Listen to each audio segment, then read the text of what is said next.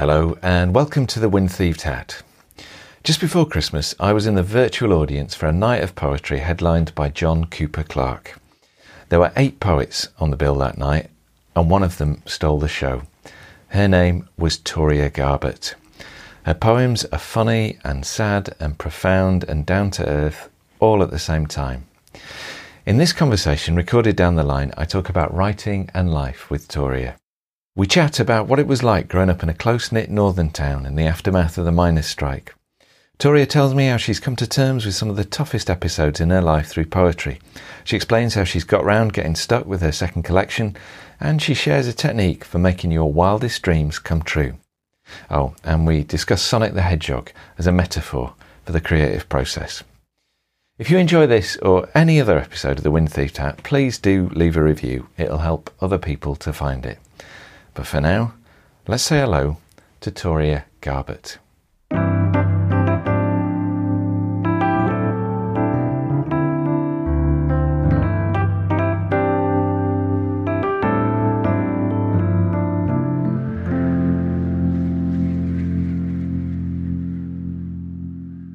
Hello. Hello. Hello. Thanks Hello. very much. Thanks very much for joining me this evening on the Wind-Thieved Hat. I'm very, very pleased to have you here. Thanks very much, Richard. Yeah, it's lovely to be here. How's your day been? How's things going? Yeah, nice, I've had a really nice, chilled, relaxed kind of day where I've not stressed about things. That sounds nice. Oh, it has been nice, and I even had a nap this afternoon. Really? Oh, I had one of them really lovely naps where you just feel like a kid again. Oh, man. Yeah. Love those. Can't beat an afternoon nap. Oh, I love a nap. And then I woke up in like a sort of joyful, daft mood. Went and knocked on my little lad's bedroom and asked if I could come in to play. So we hung out all afternoon. We had one of those nice afternoons of we downloaded the original version of Sonic the Hedgehog and played that for most afternoon. So yeah, it's been wicked. Nice. It sounds like a great day because it's not easy at the minute, is it? With the pandemic and everything going on, to these sort of relaxed days are, I don't know, from my own experience, a bit few and far between. Yeah, I think we have to try to find the joy in the simple things. And I was saying this to my partner recently. I think we have to try to make plans that definitely can't be cancelled. So even if, things like that, have a game of Sonic the Hedgehog. I think we're all a bit fed up of going to the park, aren't we? But, we've got to try and think of things to do that we know we can achieve, because I think just, we've had so many disappointments and up and downs and certainty and stuff, haven't we? So yeah. I think I read that you were homeschooling your kids even before lockdown. Is that right? Yeah, so my kids have been out at school system most of their life. In that respect, not a lot changed for us, although prior to lockdown we were, meeting up with other families and, doing activities and stuff together. So that's changed, obviously. And actually, my eldest, he goes to a democratic school now in Hebden Bridge. He just started that before lockdown. So he's been doing his online schooling. Right. Yeah, it's going good. A democratic school, what's that? A democratic school. So the idea is that the kids have equal say to the teachers.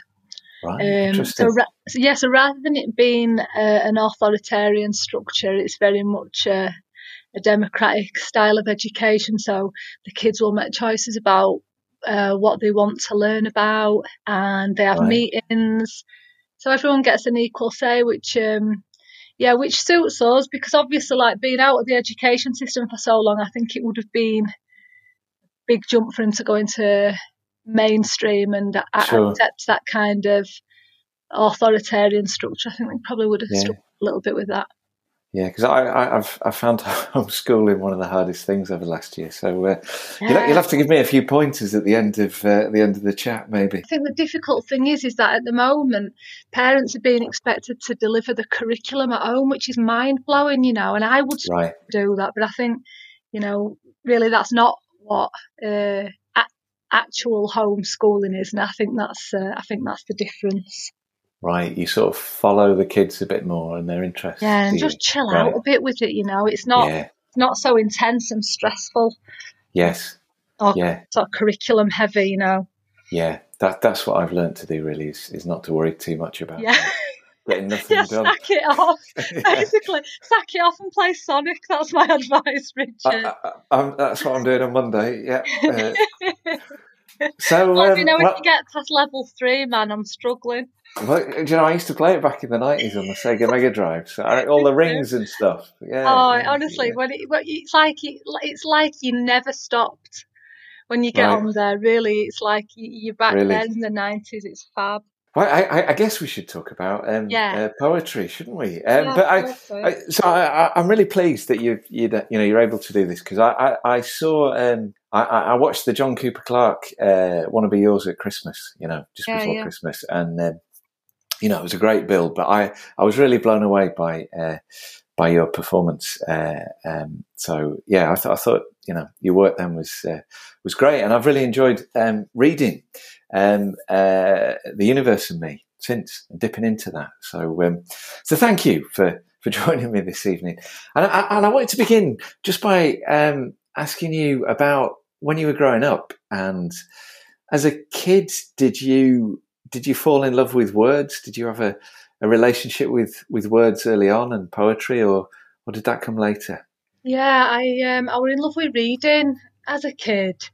My grandma had loads of books in her house. Right, So even though I didn't really have much of an experience of poetry, I was definitely surrounded by lots of books, and I had a natural thirst for that. I really enjoyed it. My mum and dad both read to us and made up stories at bedtime. My grandma would read to us. right. Um, yeah, so that was probably my first connection with words, and then I suppose later on as a teenager, music and lyrics. Yeah, So this is pre-internet. So what we would do is like listen to songs and then scribble the words down on a bit of paper and get most of them wrong. But yeah, like I was fascinated by doing that and then having a go at singing it myself. Um, but yeah, poetry that didn't come on much later on, really. right, right. And who were the who were the bands that you were listening to? Who were the lyricists that you liked? Well, funnily enough, I were obsessed with Jim Morrison.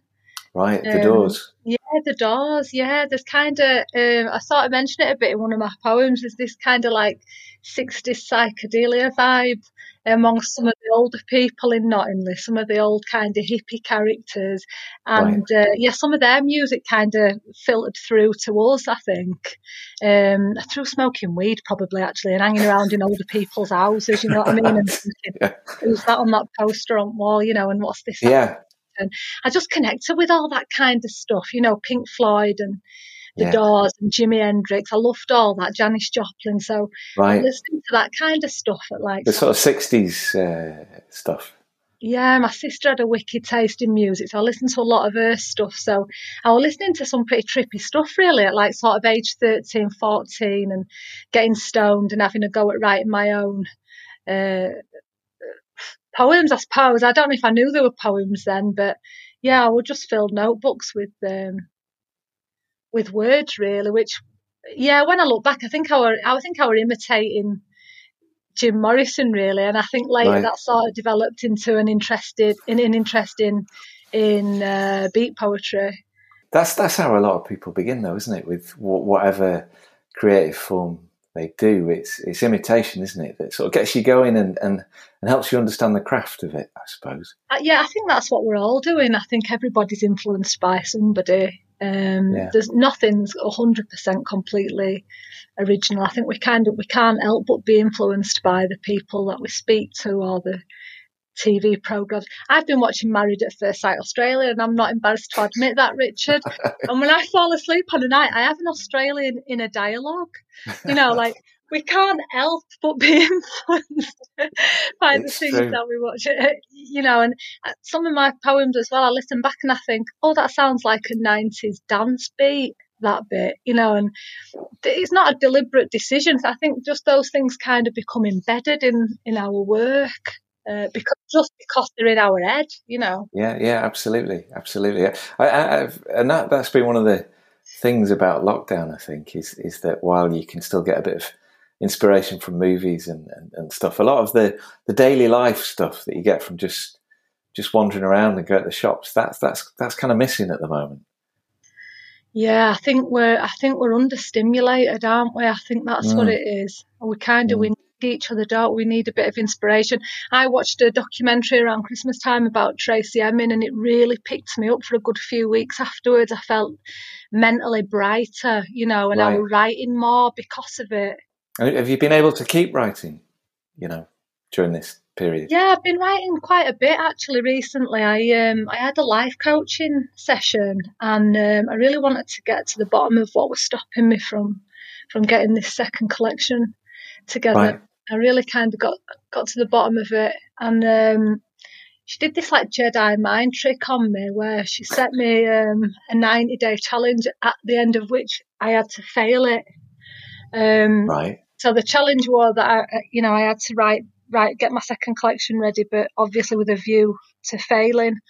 And I've been writing, and pulling bits together, and I feel like I can see it taking shape now. It's definitely the most I've worked on it for a while. So there's something in that, and I think really what I got to the bottom of is that, what's been stopping me is the pressure of it. Right. Pressure of it, I think. Well, it's the sort of difficult second album thing. Totally that. I just don't want it to be that. And also, like, when I was writing the stuff for my first collection, I didn't know it was going to end up in a book. So I had a real freedom with it, where I was just writing what I wanted to write. Okay. Yeah. Where the second collection, I know it will be a published thing. Yeah, and everybody who loved the first collection is going to be on it, aren't they, straight away? And I guess you don't want to disappoint them. Don't want to disappoint. I want to show progression, but I don't want to come across too different. It's all that, isn't it? I know it sounds really pretentious, but it just, I get stuck in my head with that fear of, wanting to get it right, and yeah. Everybody does, don't they? I think it's really common, isn't it? The fear that accumulates around the creative thing you do, the fear that it'll be no good, or you're no good, or nobody's going to like it, or it'll show that you just got lucky last time. Yeah, well, that's one of the things that we examined, actually. She said we examined the beliefs that I had around my creativity, and one of them was that I was completely blagging it. And that someone were going to just tap me on the shoulder any minute and go, "Come on, love." Yeah. You know what I mean? You've had a good run. Well, you have got that line in one of your poems, haven't you, about not being a poet but just being a trash TV addict? It's exactly that. You know what I mean? It's that, isn't it? It's like I spend so many evenings watching things like Married at First Sight Australia, and then sometimes I forget that I'm also kind of, I'm using that label, poet, that title. Sometimes I think, am I? You know what I mean? Am I though? Yeah. I don't quite feel that I deserve it. And yeah. So sorry to interrupt. Yeah, no, I was just going to say, and then other times I feel like, no, I am a poet, and I can write, and and that's when I'm like mentoring other people, I'm, very positive and encouraging, and I'm just not always that way with myself, which I think is probably often the case, isn't it? Yeah, absolutely. And I'm curious about what the life coach said then. So she was asking you to write for 90 days, but assuming that you wouldn't get to the end, or how did it work? So I had to set myself the challenge, so I could pick the challenge. She said, but you've got to pick something where you feel you've got at least a 75% chance of failing it. Okay. So I thought, okay, then getting my second collection together. Yeah. And she said, and even if you do manage to achieve it, then you've still failed. So I don't know what happened, and I don't really know why it's worked, but I guess it's worked in a way because there's no pressure. Yeah, it made it okay to fail, I guess. Yeah. It made it okay to fail, I think. It's a smart trick, that, isn't it? I think like that. Yeah. It is a smart trick, and something happened where, like, I started writing again in a way that I just were writing in a playful, like experimental way that I always used to write, and I'd missed that feeling. I Yeah. used to, when I first started writing, I had such freedom with it, and I'd missed that feeling. I didn't know where it had gone. I feel like it's come back again now. So, Because yeah, I guess when you write your first collection, you're writing for yourself, aren't you? Largely, yeah, because you have no idea whether anybody would want to read it. But then with your second collection, you're much more mindful of who's going to be reading it. There's a great book by Stephen King about writing, and in that book he says the trick is to write with the door closed and rewrite with the door open. By which I think he means, like, when you get the first draft down, not to be thinking at all about anything beyond the room where you're writing. And then it's only when you come back and start revising and redrafting that you sort of allow the rest of the world in, and you start thinking about them. And I always thought that was quite a nice way. Good way of putting it. And I think it's that thing as well, isn't it? Like with poetry, I think what we're trying to do is like capture the spirit of the poem. We've got to when it comes over us, we've got to catch it quick. It's like Ted Hughes talks about this. It's like catching an animal. You've got to grab it, and or it'll go. And you can't think too much about that process. You've just got to trust it with an open mind and do it. And I think, I like that. And then the editing comes later. Yeah, it's a nice way of thinking about it. So when did you start writing? Because I think it says on your on the website that you burst onto the scene in 2014. Came bursting through the doors like on Stars in Their Eyes. Tonight, Matthew, right. I'm going to be Toria Garbutt. A cloud of smoke. Yeah, it kind of did happen like that, Right. Yeah, it kind of did happen that way. A funny thing, because I'd just been writing privately for a long time, and then I was in an abusive relationship for a long time with my children's dad, and when I left him, it were a case of like I'd been living in an environment where I felt that for my own safety, really, I had to edit the things that I said. I couldn't quite just be me and say what I wanted to say, and I'd learnt to dilute myself, and I'd felt kind of shameful about myself, and lots of negative things for a long time, right, over a decade. And when I left, I kind of came bursting out with this, like, you know what I mean? This is me, actually. This is where I'm from.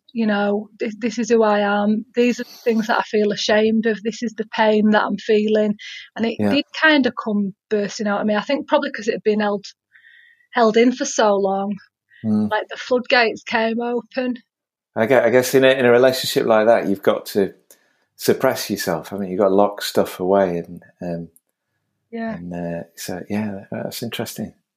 Yeah, exactly that. And there's a right time for everything, isn't there? And it's funny, really, because I think because of the isolated nature of our life and relationship, I wasn't really aware of a spoken word scene. I didn't really know what were going on out there. And that kind of worked to my advantage. So I went along and did a workshop in Home Firth with a bunch of poets called A Firm of Poets, and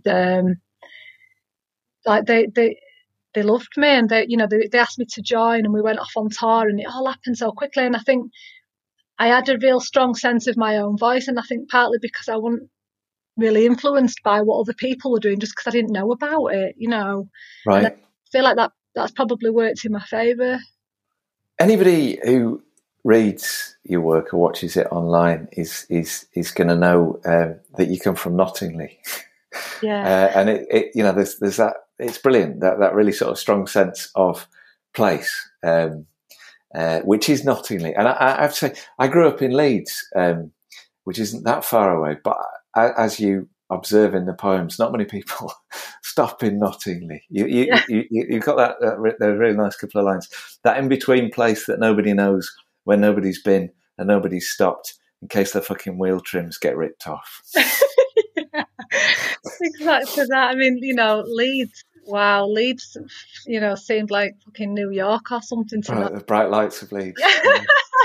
I mean, even in the context of the five towns, Nottingham's the small kind of like, forgotten about, unloved, dysfunctional, Yeah, sibling of the five towns litter. Do you know what I mean? And yeah. and then so Wakefield seemed like a big deal to us in Nottingham. So Leeds were kind of like, huge. I couldn't really imagine life beyond Leeds until probably until I left college, to be honest. Yeah. What was it like as a place to grow up? It's a funny thing. I was having a chat with somebody about this recently because I have a real fierce sense of loyalty towards it, and if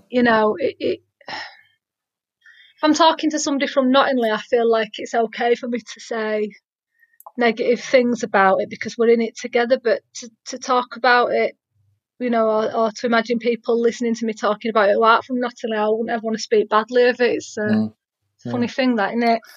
It is good, and that sort of that affection comes through in the work, I think, but also the sort of toughness of it, and I mean it's former mining town, isn't it? And I guess when you were growing up, there was quite a lot of hopelessness as well. Certainly a lot of drugs, as you talk about in the poems. It's an incredibly insular place, is Nottingham. People there stick together, and yeah, I grew up in like the aftermath of the miners' strike, so that sense of like hopelessness and making do and plodding on, that kind of vibe is, I think it's still, you hear it in the way people like speak to each other. It's this kind of, how are you getting on? Hi, not so bad. It's the language of Nottingham too that keeps that sort of downtrodden feeling going, and I think that definitely comes from unemployment and a feeling of like being shit on really and left behind. Wakefield Council have not treated Nottingham very well. It's always they close things down in Nottingham. It always feels as if anything needs to go, then let's take it out of Nottingham first. It feels that way, and I think, Castleford's got its rugby team and Pontefracht's got its history and Wakefield's a city, and Nottingham's not really got anything. It's not even got a library anymore.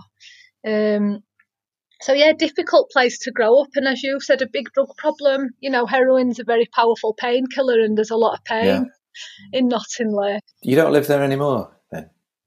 No, I live in Mythenroyd now, near Hebden Bridge, which, it's nice, and it's a completely different experience, and it's, people talk to each. I feel as if people seem to speak to each other in a more cheerful, upbeat way, but then it's much easier to be cheerful and upbeat when you're surrounded by, vast expanse of beautiful countryside, and there's not an unemployment problem, and there's nice cafes to go to, and it's kind of easy to be cheerful when you're in that environment, I think.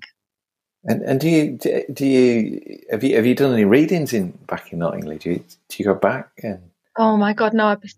I'd just be very reluctant to do that because I've done readings in Pontefract actually. That's the closest you've got. That's close. Right.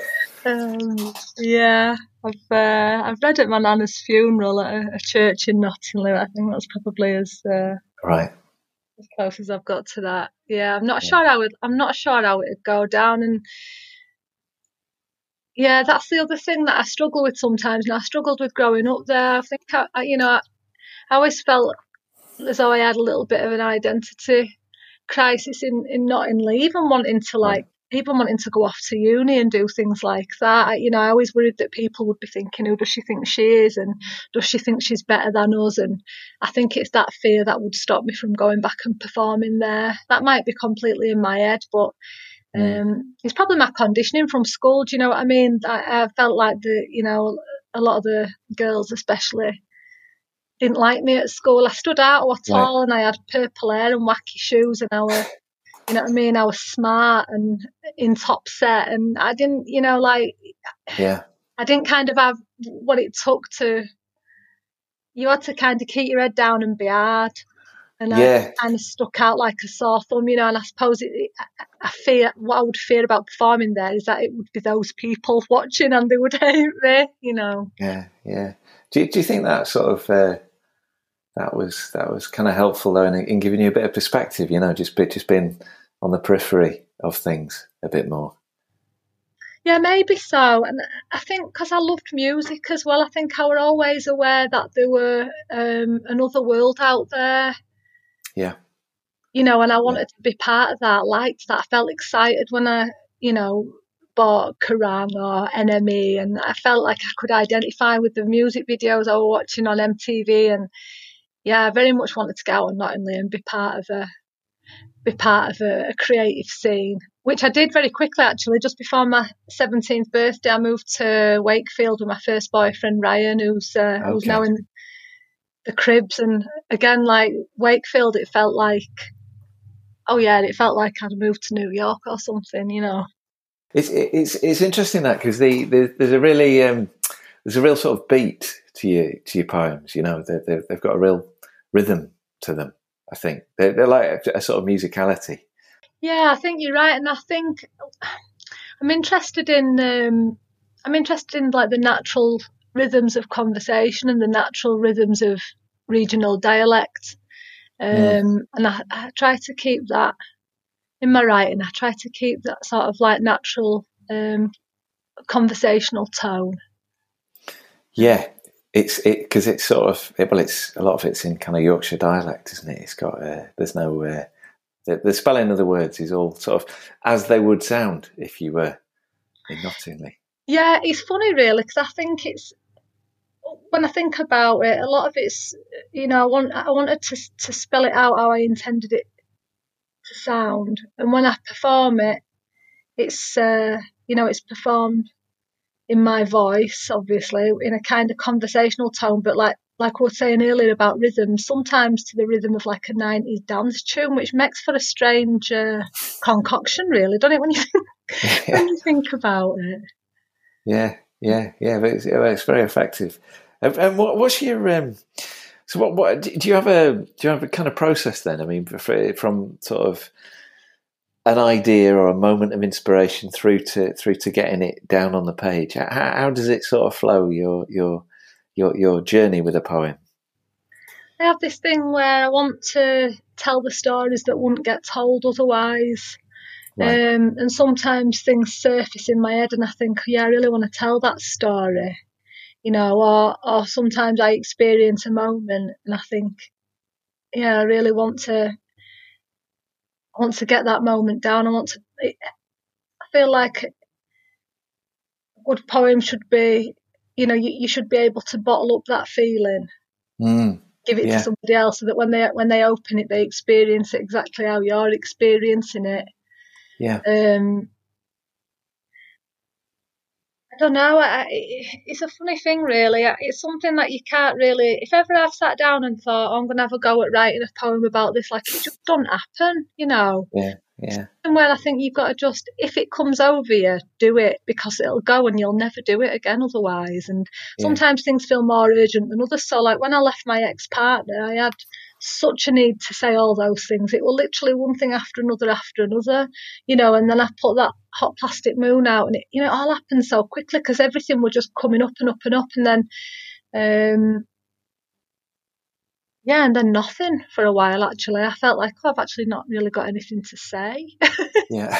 You know, and I think it's because I felt pretty settled, like I'd got it all off my chest, you know, like a really good therapy session. And then things pop up, you know, things have popped up every now and again since then. Yeah. You know. And is it lines come into your head, and or is it just sort of, you know, thinking I'd like to, as you say, sort of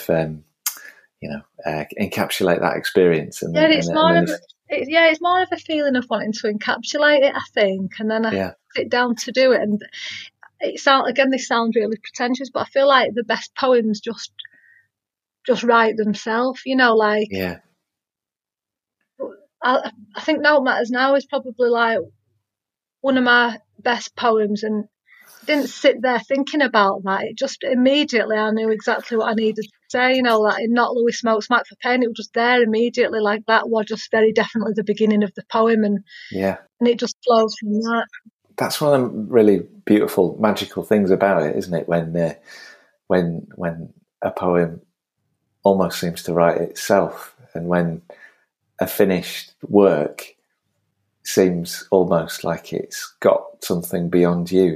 It's a really interesting thing. It is. It is exactly that, and it's that feeling of again, like this does sound a little bit wanky, but it's a feeling that something bigger's working with you. You know what I mean? And you it's not quite you doing it. Yeah, I write little articles about the creative process, and I wrote one recently because I kept noticing that when I was reading about artists and musicians and writers, or listening to them on the radio, they often said that when it was going really well, they would get out of their own way, like often literally using that expression. And there was, I first noticed it when I was reading an interview with Hilary Mantel, who wrote Wolf Hall, and she was saying, she writes these incredibly complex historical novels, and she says, if I were to sit back and look at one of my books and all the sort of characters and the narrative and I just think there was absolutely no way that I could possibly do it. But as soon as you start, if you're lucky, then it sort of, it acquires a momentum of its own, and you just sort of, step back and let this thing make itself. You're so right. It does make itself, and it's like, even earlier on playing Sonic the Hedgehog, there were a moment where I was just purely in the zone and I was like flying through it, and then as soon as I became conscious, I died. As soon as I became like aware of what I was doing and consciously trying to make it move in a way I wanted it to do, then Sonic died. You know what I mean? And it's that, isn't it? It's like when you're in flow, when you kind of, you what's the word? It's that thoughtless awareness, isn't it? You're in that moment, but you're kind of not thinking. You're just being. And letting it come, and Yeah, that's the kind of holy grail, isn't it? So it's a bit like playing pool in a pub, isn't it? At least I find, as soon as I start to think about like where the ball's going to go and what I'm doing, then I'm knackered. But particularly if you've had like a pint or two and you're just relaxed, then it just flows, doesn't it? It's interesting business. It is interesting. It's so much about that. So much about achieving that kind of open mind state. Opening your heart and not thinking too much about it, definitely. And I guess that sort of ties back to what you're saying about your second collection, that a lot of you're much more self-conscious, at least initially, with that second collection, aren't you? And that's where why it's maybe a bit harder to begin with.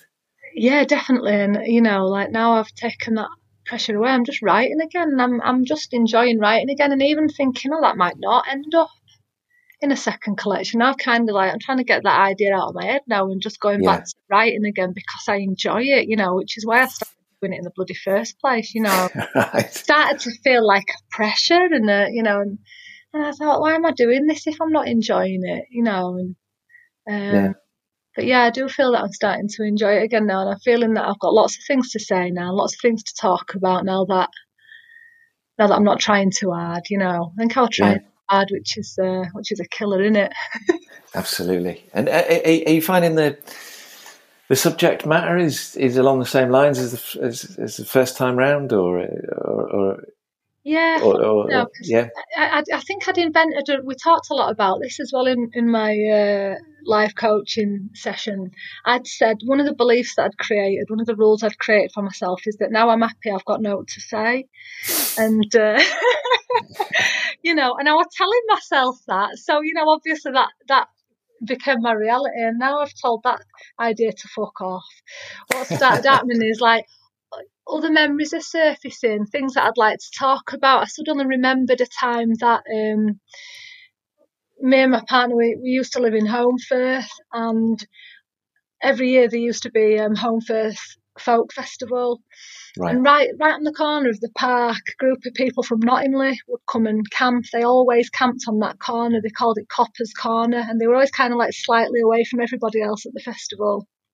And I had a walk down there one year with my partner, and it was a year after Roachy died, and his dad was there and his friends, and they were all there on Copper's Corner, and somebody were playing guitar, and like just kept kind of fucking it up, and people were getting, like when people are kind of getting frustrated because someone's fiddling around with a guitar and everybody just sort of wants the song to kick in, and the vibe were heavy, like the vibe were really heavy. And I don't play guitar very well, but I do know a few crowd pleasers, and I was just dying to get hold of the guitar and like play something loud and joyful and just kind of like bring the vibe up, especially considering it were, the year after Roachy died. It would have been like a special thing to do, a nice thing to do. And, somebody there was saying, can someone else just play a tune? But because I were in this relationship, in that abusive, controlling relationship, I didn't dare do that because my ex-partner wouldn't have liked that amount of attention on me, wouldn't have liked me being the centre of attention and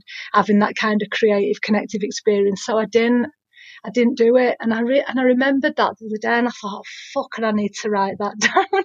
Okay.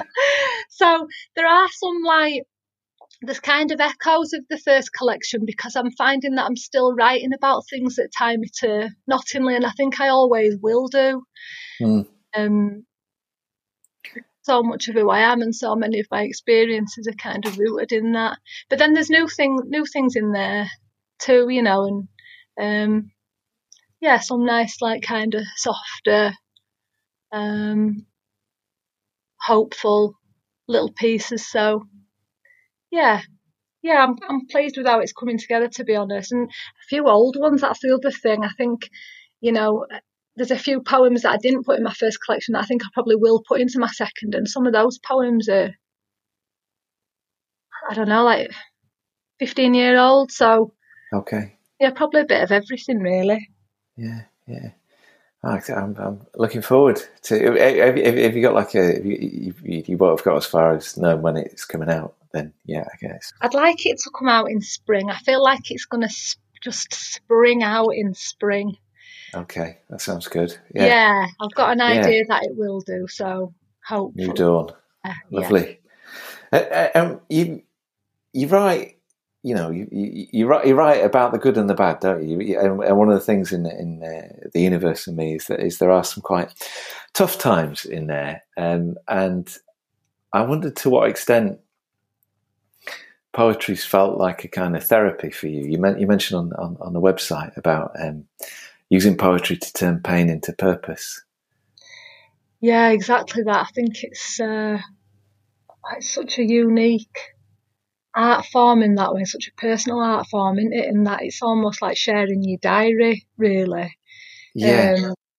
I don't know whether you how comfortable you feel talking about it, but it's some of the most searingly sort of vivid and powerful poems are those where you write about your sister. Yeah, and I think what I've learned is that when we share those things that are the most painful to us, and we talk about the things that hurt us the most and the things that we're most ashamed of or scared of, rather than people judging you, what I've found is that it brings people closer to you. Because I think, really, Richard, I think we're all the same, aren't we? We all guilt and shame and fear, and when somebody says it out loud, when somebody calls it, I think it's almost like a relief for other people to hear it. That's been my experience. And it's a funny thing, writing about my sister, because we don't she's not in my life at the moment. It's been a really difficult journey with my sister's drug addiction, and I kind of, I tried to have a relationship with her while she's still an addict, but it's very difficult. And so in the end, I've kind of, the message is, I love you and I'm here for you, and, I'd love a relationship if you could get some recovery. And so that's, that's my stance, and, and that's kind of what I'm sticking to, and I've stuck to for a few years now. But what I do is very aware that she does watch my videos and stuff like that. Okay. So I'm finding myself communicating with her Through the work. through my work. Yeah, like Right. I had a dream about her a few weeks back and wrote a poem about it, and then I ended up reading it during an interview, and I knew that she would see that because obviously, she doesn't have my phone number or anything like that. Yeah. So yeah, it's kind of become a form of communication. Wow. Well, I guess if you are to communicate, then to do it in that way is maybe a good way to do it. When the words are really considered and from the heart. And yeah, that's the thing about it, isn't it? When you take the time to form, to put those thoughts and feelings into a poem and you've crafted it, it's something that you've thought about. Where it takes all the potential sort of. I don't know. I think it would be difficult for us to have a conversation in person. I would say those things in person. I think. Yeah. I'd be feeling far too kind of like triggered and angry and upset. But I'm glad that I share those moments with her in poetry, because even though I do have so much resentment really and anger towards her, ultimately she's my sister, and I will never in my life have that bond with anybody else. I love her in such a unique way, and I'm glad that she knows that. I'm glad that she hears that in my work, because I probably wouldn't tell her that if I saw her in person. You know what I mean? Mm. Do you find that writing poems sometimes helps you sort of reconcile yourself to things that have happened in the past? Yeah, definitely. I think writing's a really, really good way of making sense of things, and processing, and maybe even like drawing a line under things as well. Once it's down on paper and you've said it and you've got it out, it kind of becomes a thing of the past. You don't feel as though it's controlling you anymore or driving you. You've done something with it. You've got it out of you and you've turned it into something. And very much. Because you've worked with young people and people in prisons, haven't you? As an educator, I guess that's relevant to that experience. Yeah, I do quite a lot of work in prisons. I've been doing some stuff over Zoom actually, through lockdown, and that's something that I always encourage other people to do as well, because I think we're all naturally creative, Richard. I think we can all tap into that. We can all learn the skills of an art form if we practice at it and we really want to do it. And I think a lot of people have this perception of poetry that it's an elitist thing, and it's got to follow a certain set of rules that I don't understand, and it's not for me. I just like to help people to write something that they feel great about, actually, and to know that what they've got to say is valid and interesting, and also for them to experience that therapeutic effects that we were just talking about, and that connective experience in sharing those personal painful experiences. Yeah. So tell me a bit more then about the prison workshops that you do. Do you find people are? I mean, do they go there voluntarily or? Yeah, they volunteer to take part. Okay, so that would presumably mean they're receptive from the beginning, are they? Or are they a bit sceptical? A mixture of both, actually. Okay. I think, some of them just looking for something to do, Sure. and they just kind of come along to see what's happening type thing. But it's funny because sometimes they kind of go into it with this sort of like trying to impress you vibe, like listen to this rap that I've written, and then like a couple of times, well, it's happened quite a lot actually. Some of the inmates have like gone on to kind of like perform these really sort of like misogynistic, offensive, like right. like really like sort it's a bit awkward. Yeah. crazy raps, and then by the end of the course, when they realise that I'm just really not interested in that kind of thing, they're producing really beautiful like descriptions of stroking the soft caterpillar of the nana's skin, and Right. really, really beautiful, soft, Great. Yeah. gorgeous words and That memories. must be a very rewarding experience to do that, to Yeah, sort of uncap that in people a little bit, I guess, in people maybe who are not seen through that lens, are they really, by society? It's I do get such a lot out of that, and or having a conversation earlier with somebody about the power of words and the power of the sayings that we grow up around. I do an exercise called I Come From. And everybody has to write down I come from, and then the kind of sayings that they come from. What kind of sayings did they hear growing up? And often it's things like boys don't cry, and this is going to hurt me more than it's going to hurt you, and put up and shut up, and and those words become our internal dialogue, and ultimately shape our reality. And for a lot of these lads that I work with, as crazy as it sounds, like, they've not really heard people say, well done, and wow, you can write. You know what I mean? And I think words are transformative in that way. And I'm not saying that, we can change the world by writing a poem, but what I'm saying is that, some self-belief and self-esteem goes a long way, and a bit of praise and encouragement. And I see it, Richard. Yeah. The thing, it's not just an idea. I feel it, and I feel it amongst the lads. By the end of the week, I feel the difference in the energy compared to the start of the week. And I feel really honoured to be a part of that. I feel probably out of everything that I do, I would say that's probably the thing that I get the most out of doing. How did you get involved with it in the first place? So I just tagged along with a friend of mine who were working in Humber or Hull HMP. Humber, I think, was the first one that I tagged along to. I think, like anything, if you want to do something, you've just got to start doing it for free, and then get good at it, and then get paid for it is the dream, isn't it? So so I just started doing it, and I loved it instantly, and I'm doing my teaching qualification now, and I think I'm probably going to go on and work with young offenders, because I feel like, I don't know, I feel like that's my thing. It's the thing that I'm good at doing. So, yeah. And how's it been not performing for you? Because I got the impression watching you that you're somebody who enjoys reading your words to an audience. Is that true? Yeah, I really miss it, actually. I really do miss it, and I felt like it's not been all right for me to complain about it, because I think, fucking hell, like, people are going through a lot worse, aren't they? Sure.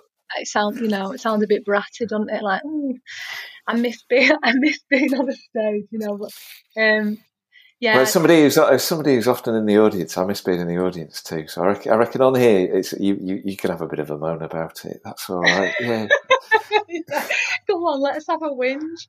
Because on your website, it's you've got all your sort of some the album and the YouTube videos and a bit of biography, and under upcoming shows it says there are no upcoming shows.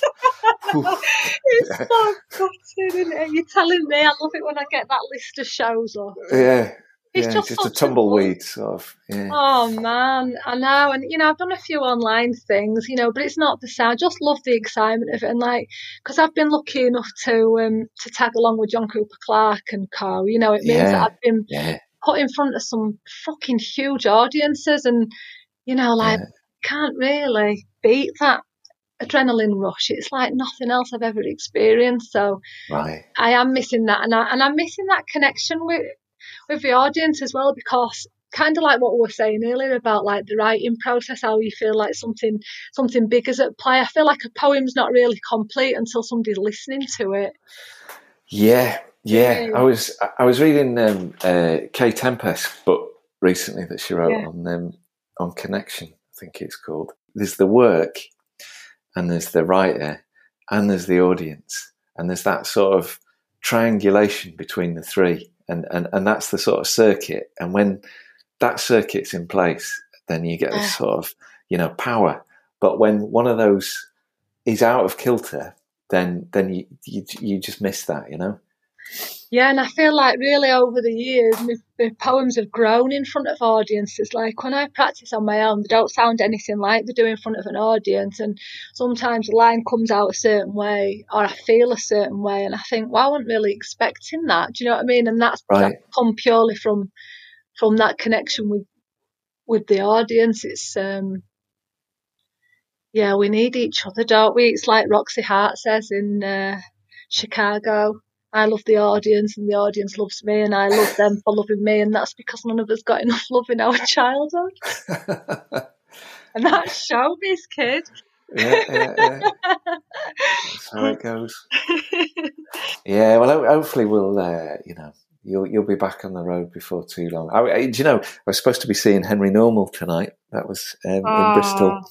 That was in me diary. Henry Normal, yeah, brilliant. I enjoyed the podcast that you did with right. Yeah, Henry Normal. Lovely man. Well, it's really lovely to talk to you, and I love listening to you, and I've really enjoyed the work. The book that's out at the minute is The Universe and Me, isn't it? And yeah. And I read somewhere when I was doing my research for this that one of the reasons for that title is that you developed this idea that if you visualize something, you could make it come true. Is that right? That's totally right. Yeah, you've really done your homework here, haven't you? I've done it. I've got nothing else to do at the minute. So. Yeah. And you thought about, well, you tell me more about that.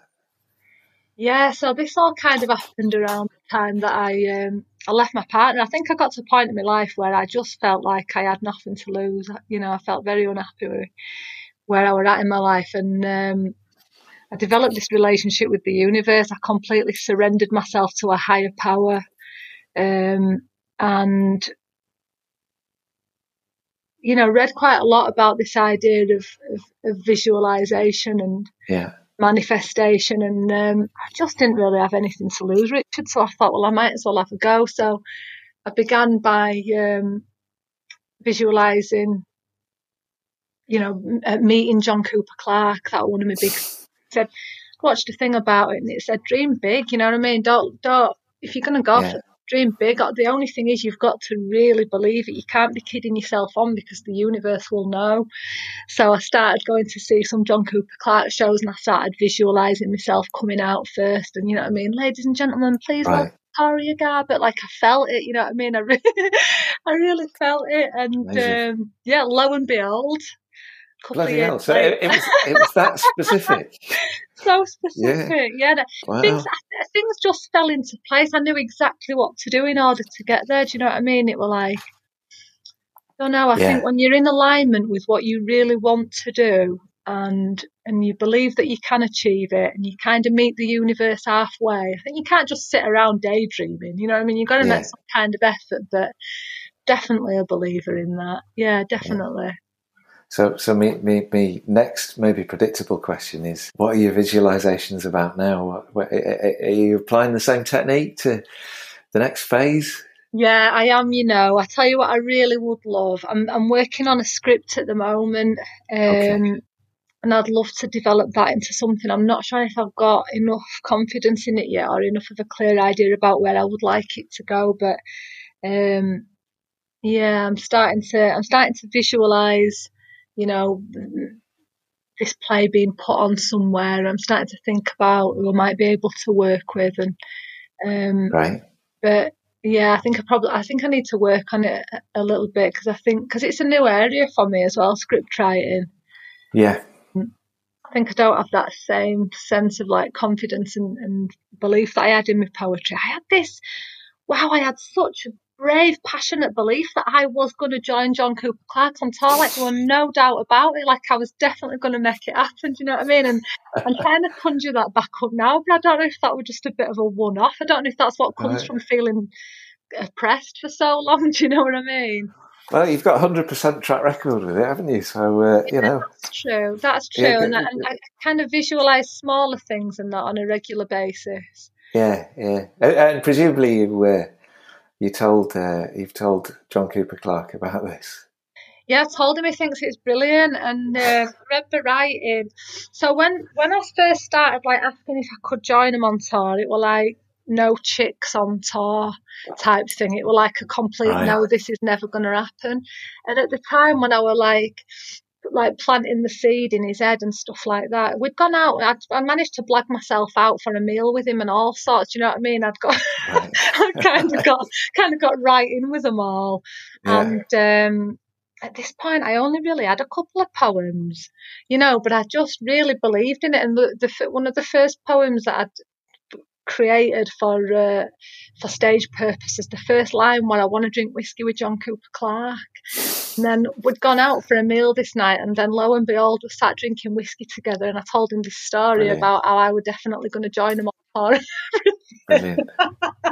And then it happened. Amazing. That's lovely. Right. That's what I'll be doing tonight when I get into bed. I'll be visualising particular future. Dream big. That's what I'm going to do. So, would you?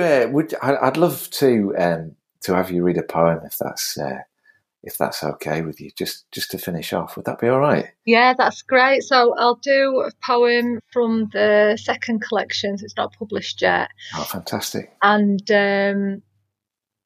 I had postnatal depression for a long time, and then on my son's 12th birthday, something happened, and I had a realisation. So this poem's about that. It's called "Good Mam." Eden, today you are 12. 2 giant silver balloons, a 1 and a 2, suspended like moons. This daft animal song plays by accident instead of Happy Birthday on YouTube, and I just laugh. For once, I'm not crushed by imperfection. In fact, I prefer it. Your brother says, "'Cause it's your birthday, you can punch me on arm." And you do. And that birthday buzz is snuffed like a candle. He cries and you're too hard on yourself. You've learnt that from me. But this time I don't react. Today I am older too. Instead, I hold space for peace and calm, and like all pain, it passes with forgiveness and acceptance and strong arms. We go out for breakfast, tell tales over toast. This waitress tells me about her son. We talk about all our sons, those ones we mother on behalf of others. She says, "I can tell you're a good mum." And for the first time, I let it land. I am. Thank you, Toria. That's beautiful. Really nice. Thank you. Well, it's been amazing talking to you, and I thank you very much for your work and for your time. And as soon as that little corner of your website is filled up with dates, I'll look for my nearest. Yeah. Please do. I might just put a list up anyway, just a blag list. You know what I mean? Just pretending. Yeah, Madison Square Gardens and Wembley Arena. Yeah. Wembley Arena, yeah. Why not? Oh, thanks, Richard. I've really enjoyed this conversation. Thank you very much. You're very welcome. And have a good weekend and all the best. Thanks a lot. You too, mate. Take care. So there you go. I really enjoyed my conversation with Toria, and I hope you did too.